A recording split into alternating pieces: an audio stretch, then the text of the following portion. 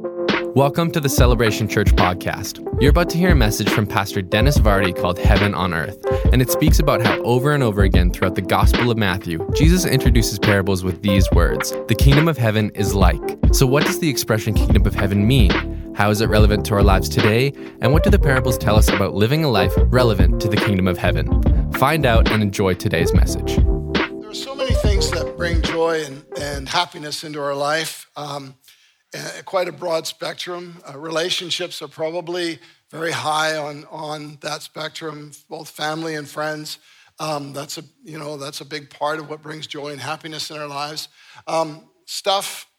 People buy stuff and they're happy about it. Some people can, keep their smile on for a month over a new pair of shoes. I mean, it's just the way it is. For some people, experiences are a big part of what brings joy and happiness in their life. They get to travel, they get to do something and enjoy that. Then there's people that live in the joy of successes that they have, whether that's at work or hobbies or whatever it may be. But all of these things that we have in life bring a measure of joy. They bring a measure of happiness.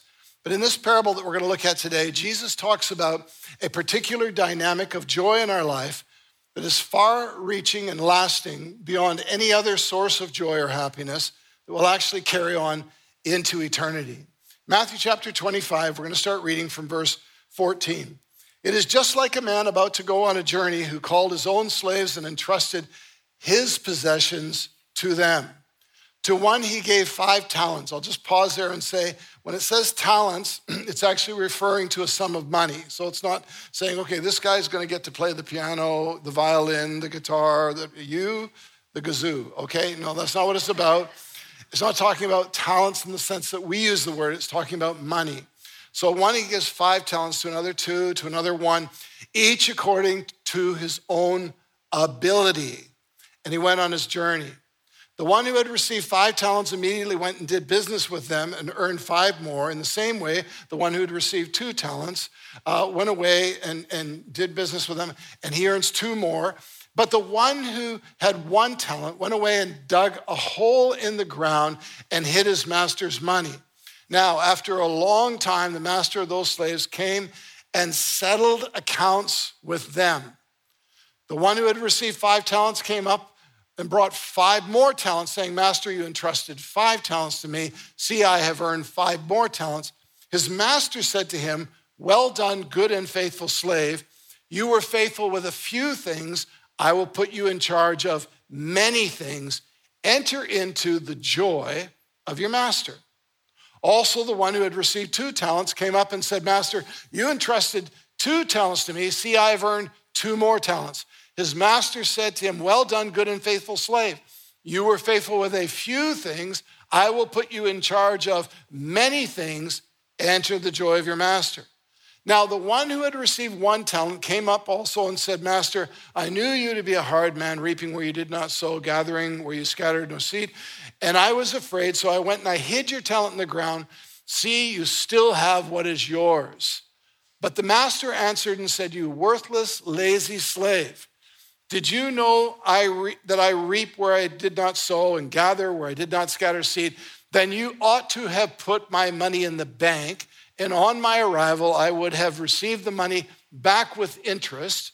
Therefore, take the talent away from him and give it to the one who has 10 talents.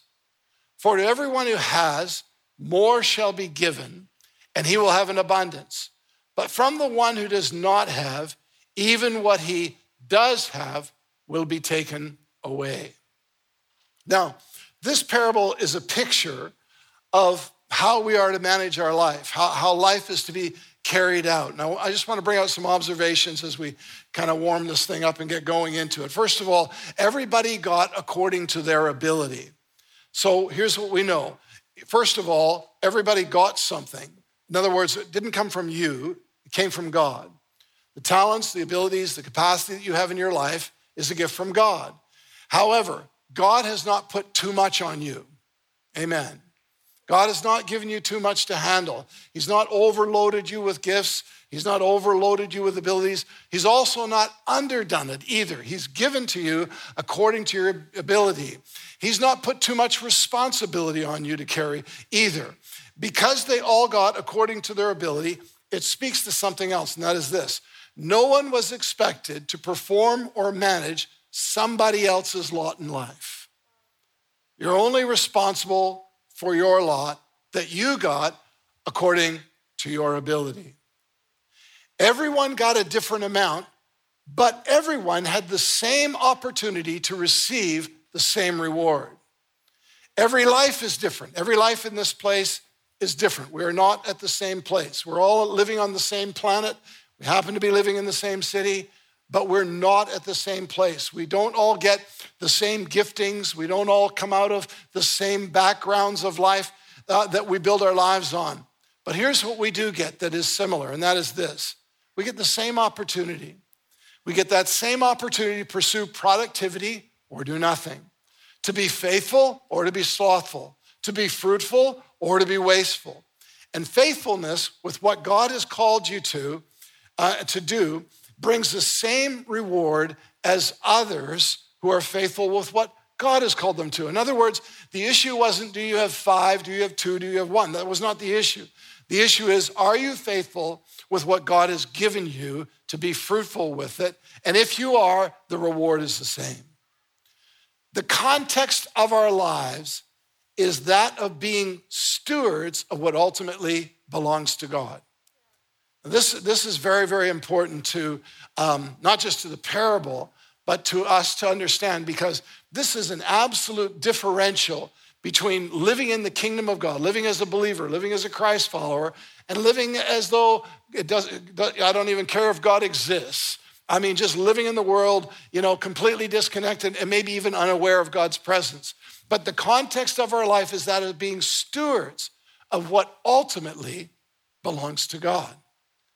In 1965, a band called the Animals, I heard one person give a yoo-hoo to that, sang a song titled, "It's My Life," with lyrics like this: "It's my life, I'll do what I want. It's my mind, and I'll think what I want." Then in 2000, Bon Jovi sang, "It's My Life," same title, different song, with lyrics, "It's my life, it's now or never. I ain't gonna live forever. I just want to live while I'm alive. It's my life. My heart is like an open highway. Like Frankie said, I did it my way." For all the millennials, you can Google that later and find out what that's all about. I just want to live while I'm alive. It's my life.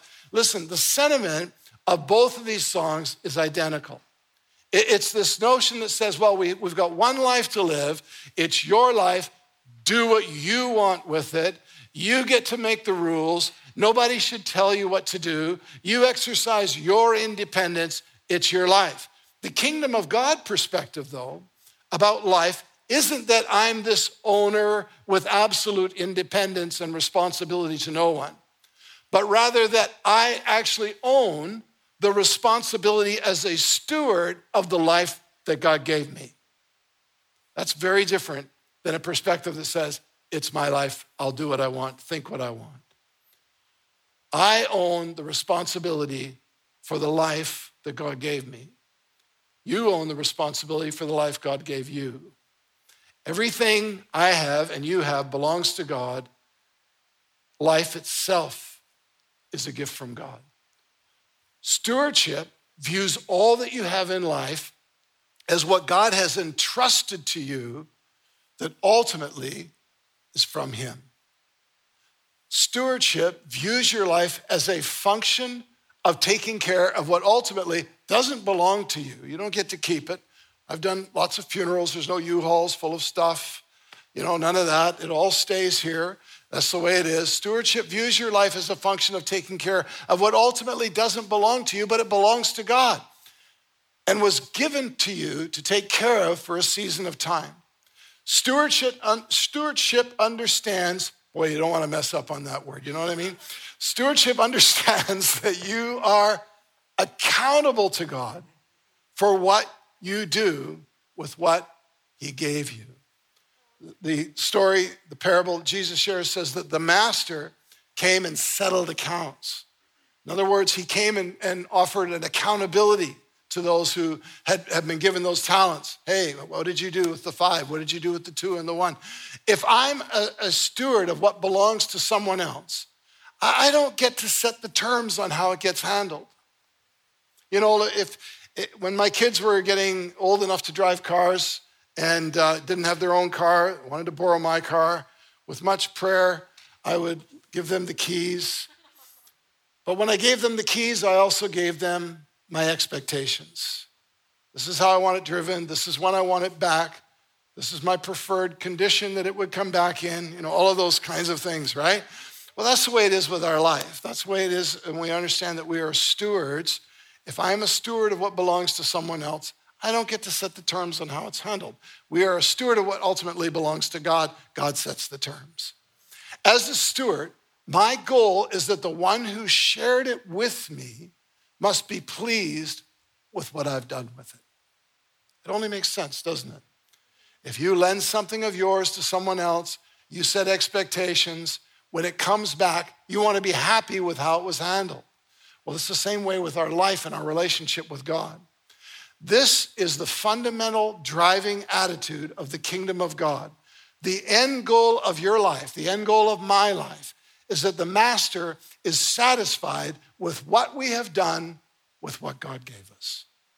That's why in Matthew 25, 21, and 23, he gives the same response to the one with 5 as the one with 2 when he says, "Well done, good and faithful servant."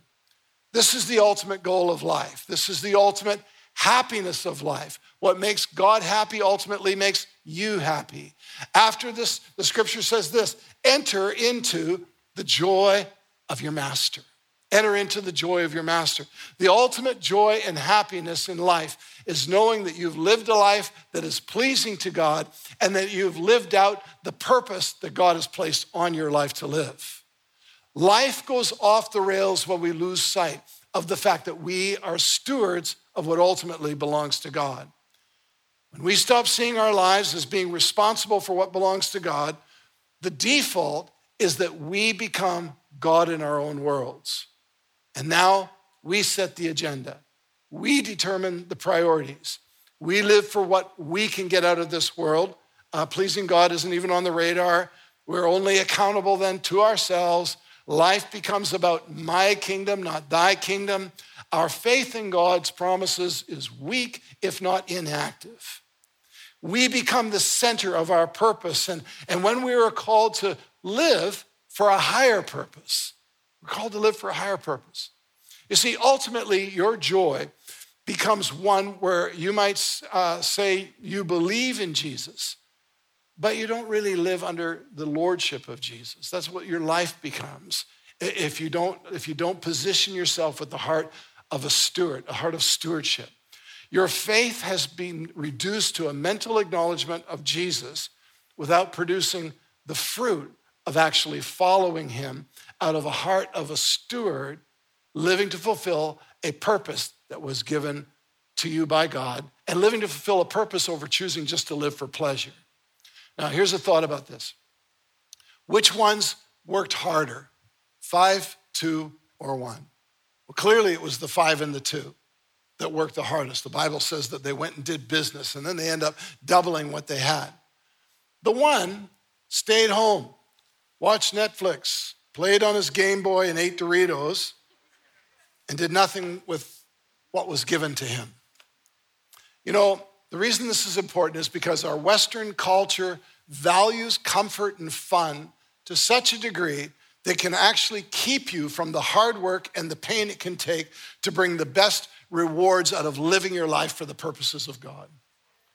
The path to well done, good and faithful servant may have times of discomfort, pain, inconvenience, long suffering. However, if you view all of those things I just listed as the very things you need to avoid in life, you might also avoid the fulfillment of your purpose and miss your target with your life. And then he brings these concluding comments when he says, to everyone who has, more shall be given, and he will have an abundance. It's speaking to those who have what? Have taken action, have acted as stewards, have been responsible with what responsibility was given to them. To everyone who has, more will be given. Pursuing your God-ordained potential in life is your greatest opportunity for joy. You know, we live in a world that says your greatest joy is going to be if you own this, if you travel here, if you experience that, if you hang out with these people, if you could have this life, all of these different things. Listen, those things can have a moment of happiness, but pursuing your God-ordained potential in life is your greatest opportunity and joy. The fact that you can fulfill your life, come to the end of your life, and say, I ran my race, I completed what I was supposed to do. That's a joy that goes with you into eternity.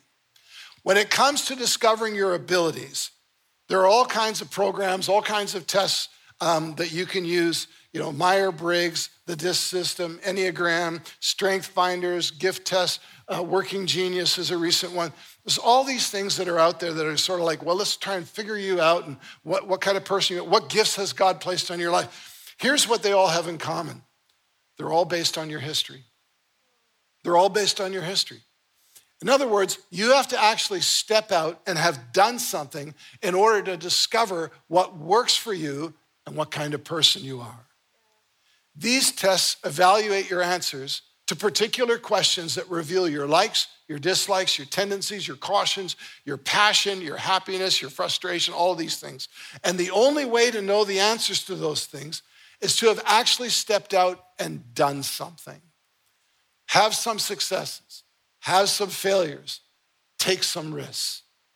So if you want to discover your abilities, if you want to discover what are the talents that God has placed in my life, you have to take action.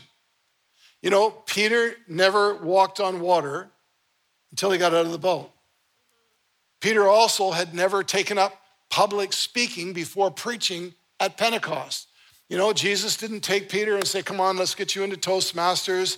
I'll get you a few skills here because there's going to be this really big opportunity coming for you to preach and get your face on TV. No, it's none of that. All of a sudden there was this moment and Peter decides to be bold enough, take a risk, open his mouth, and God filled it.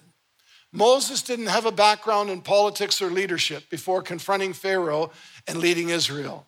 Nehemiah was a servant of the king, but he stepped up to rebuild a wall and lead a team in getting it done. Abraham moved out of his mother's basement.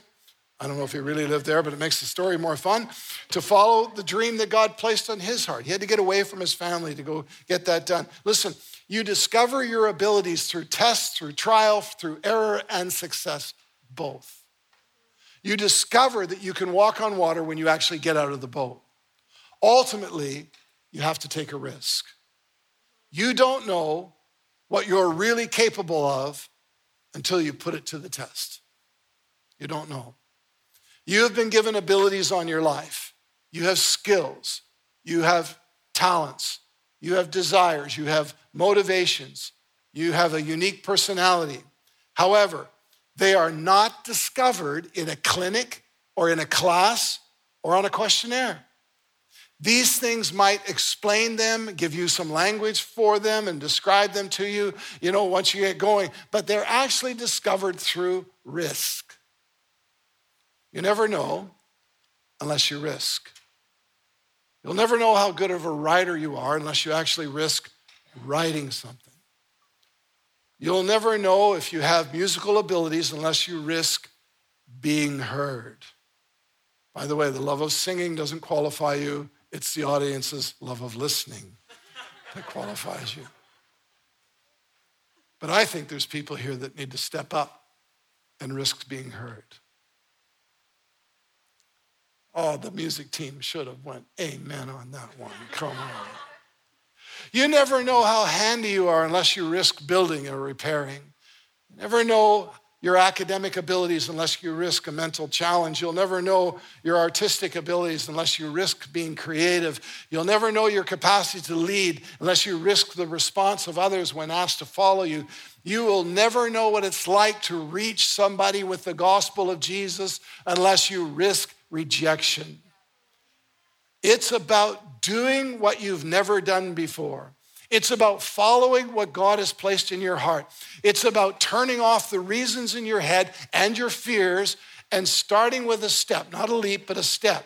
It's about taking action, but the context of that action will be one of risk.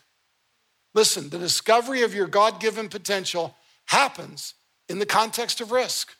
That's just the way it is. It happens in the context of risk. Peter took a risk when he stepped out of that boat. Peter took a risk when he preached his first sermon. He opens his mouth up to a crowd. Evidently, it was a crowd. Look how many got saved that first day. Paul took a risk when he reached out to the other disciples after his conversion.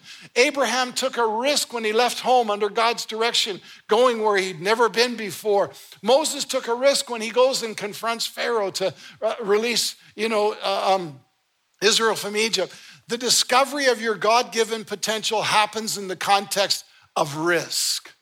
That's how it happens. So, how do you know when you should take a risk? How do you know when you should take a risk? It's a good question. And I'm going to give you a little bit of some things to think about. And I'm sure there's other things that should be taken into account, but this will at least get us started. If the regret of never trying is more painful than the pain of trying and failing, take a risk. If the regret of never trying is more painful than the pain of trying and failing, take a risk. This is the story of Esther. Her uncle Mordecai is hated by Haman, who sets in motion a plan to wipe out Israel and to hang Mordecai in the process. Esther is the queen who can expose this plan to the king, but in doing so, she's taking a risk that, first of all, she might be rejected by the king when she comes into his presence. That could actually cost her life. And second of all, the king may not hear her. Her uncle Mordecai, though, addresses her with the following in Esther chapter 4 and verse 13.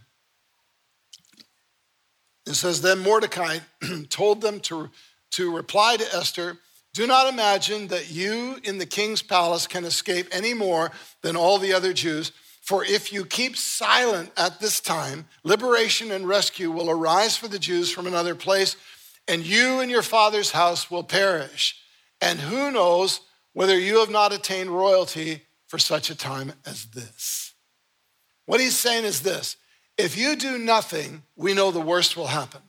If you just keep quiet, if you stay fearful of going to talk to the king, if you do nothing, the worst will happen. If she stepped up and she failed, she could at least know that she tried. At least she took the risk of trying to avert this terrible thing. The risk of taking action made way more sense than doing nothing. The pain of doing nothing can be way worse than the pain of taking a risk and failing. In this way, it's a calculated risk. We calculated the potential pain of both inaction and then taking action and decided, I'd sooner take action. I'd sooner do something. And this sometimes is how it works out in our lives. Sometimes even in our walk with God, God can put something in your heart where it's like, if I don't do this, if I don't at least try this, I'm going to feel bad that I didn't respond. I'm going to feel bad that I didn't trust what I believe the Holy Spirit put in my heart to do. And this leads us to the next point, and that is this, that risk means acting in faith. Risk means acting in faith. Risk and faith are like cousins. They're closely related. Risk is another way of saying act in faith. You know, we don't try things, though, just to try them. This isn't foolishness. This isn't just like, oh, we'll just throw it out there, see what sticks. There's motivation. There's confidence. There's expectation. There's wisdom. There's a sense of God is directing, God is leading. There's timing. There's all these different factors that go in there that make us feel like, I think I should take a step. Jonathan is a great example of this. I love the story out of Jonathan's life where it says Jonathan was wanting to drive out the Philistine armies who were enemies of Israel. So this is his plan. But he decides to do this and take it into his own hands. So he rallies his armor bearer and says, you know, let's go and do this. 1 Samuel 14 and verse 6 gives the description. It says this, then Jonathan said to the young man who was carrying his armor, come, let us cross over to the garrison of these uncircumcised men. Perhaps the Lord will work for us because the Lord is not limited to save by many or by few. I've heard lots of sermons about the by many or by few. God can do great things. Nothing is impossible to God. He's not limited by the size of what you have. I've heard lots on that, but that's not my focus today. Here's what I want to focus on. I love this little phrase. Perhaps the Lord will work for us. Perhaps the Lord will work for us. Isn't that unbelievable? Think about that. I love the uncertainty of that statement. It's this, we're going to do this because maybe God will show up and it'll work. That's what he's saying. Perhaps the Lord will work for us. We're going to risk our lives. Just the two of us against a garrison, against this large group of people. And he's not standing there saying, I have a dream, or an angel visited me, or the Holy Spirit spoke to my heart during a special song and worship on Sunday, or a guest speaker pointed me out and gave me a prophetic word. All he says is, perhaps the Lord's in on this idea.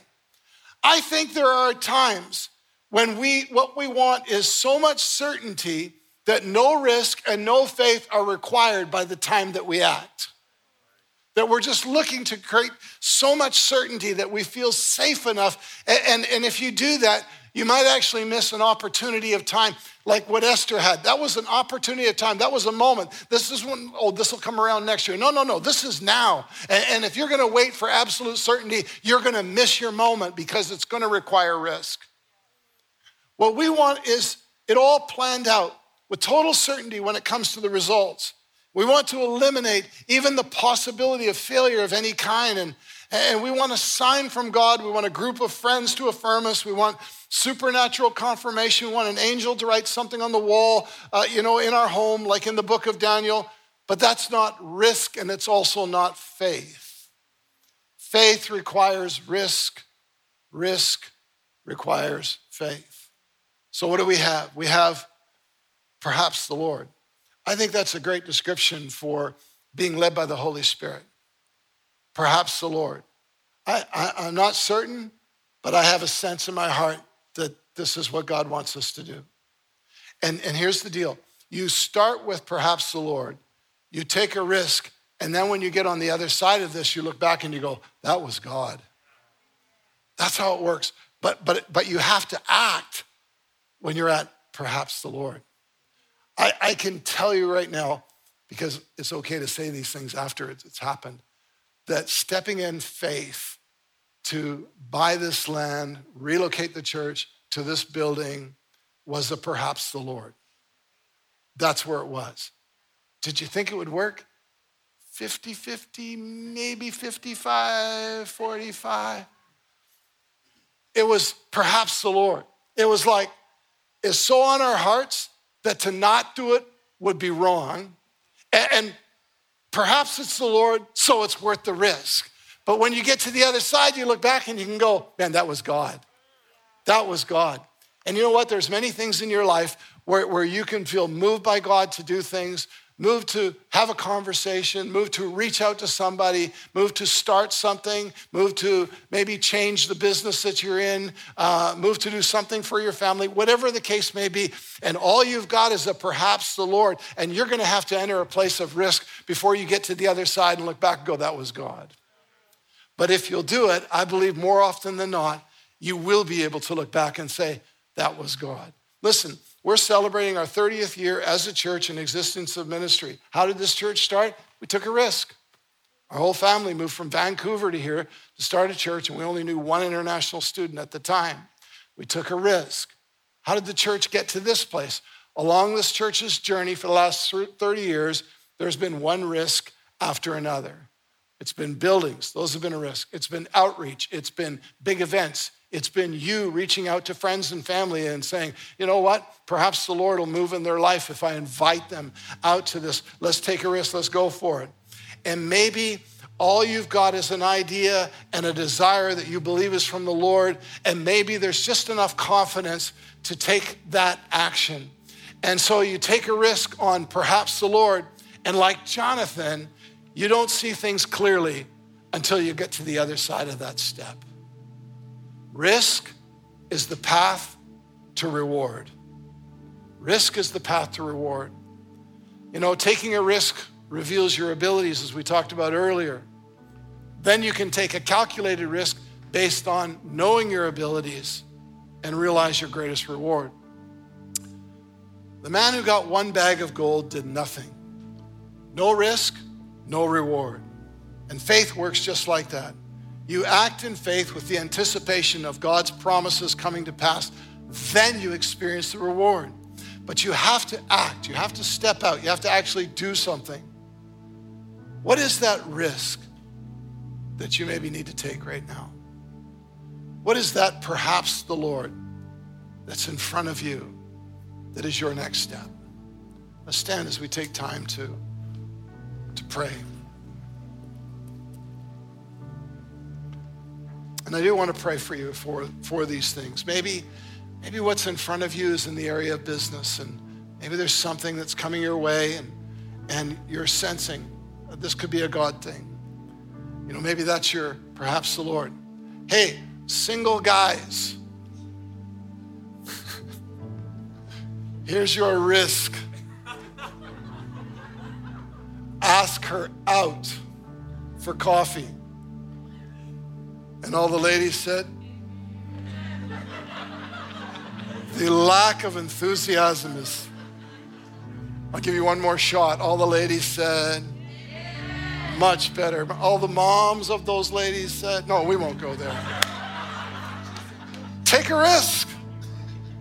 You know, maybe it's something creative, something in the arts, music, writing, whatever it may be. Maybe it's something in ministry. And don't just let it be, you know, I've been thinking about this, so I'm take a risk. You know, maybe it's involved in leadership and serving, getting involved in a team, doing something that'll make a difference in somebody else's life, reaching out to others, starting conversations, serving people just to connect with them and see what God will do. Take a risk. You know, salvation is a risk. And I'll tell you why, because here's the call of salvation. It's just like when Jesus met his disciples. Here's what he said: I want you to leave everything, come follow me. And it's really no different today. You know, it's really no different today, because what do?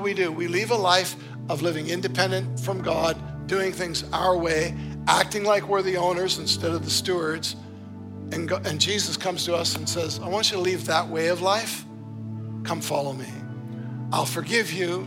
You get all of that, but trust me with your future. And if you're willing to trust him with your future, you're ready to get saved. You're ready to become a Christ follower. You're ready to become a Christian. You're ready to pray a prayer to receive his forgiveness and begin a relationship with God to discover his purpose and the talents that he's placed on your world. So I want to pray for us all, if we just bow our heads for this moment.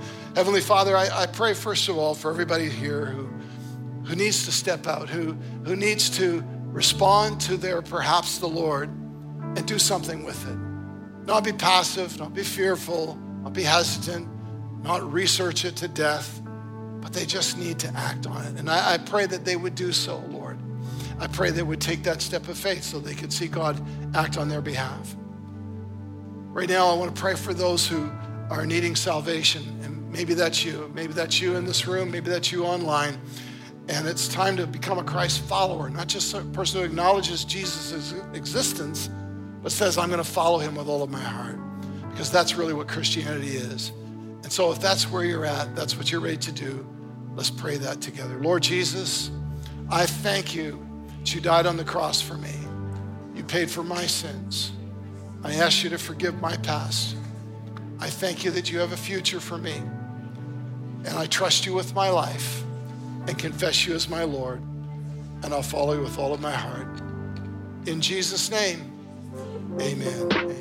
Thanks for listening to this week's message from our series, Heaven on Earth. If you're wanting to know more about Celebration Church, or you would like to partner with us financially, visit our website at celebrationedmonton.com and follow us on our Instagram and Facebook at CelebrationEDM. Come back next week to hear another great message.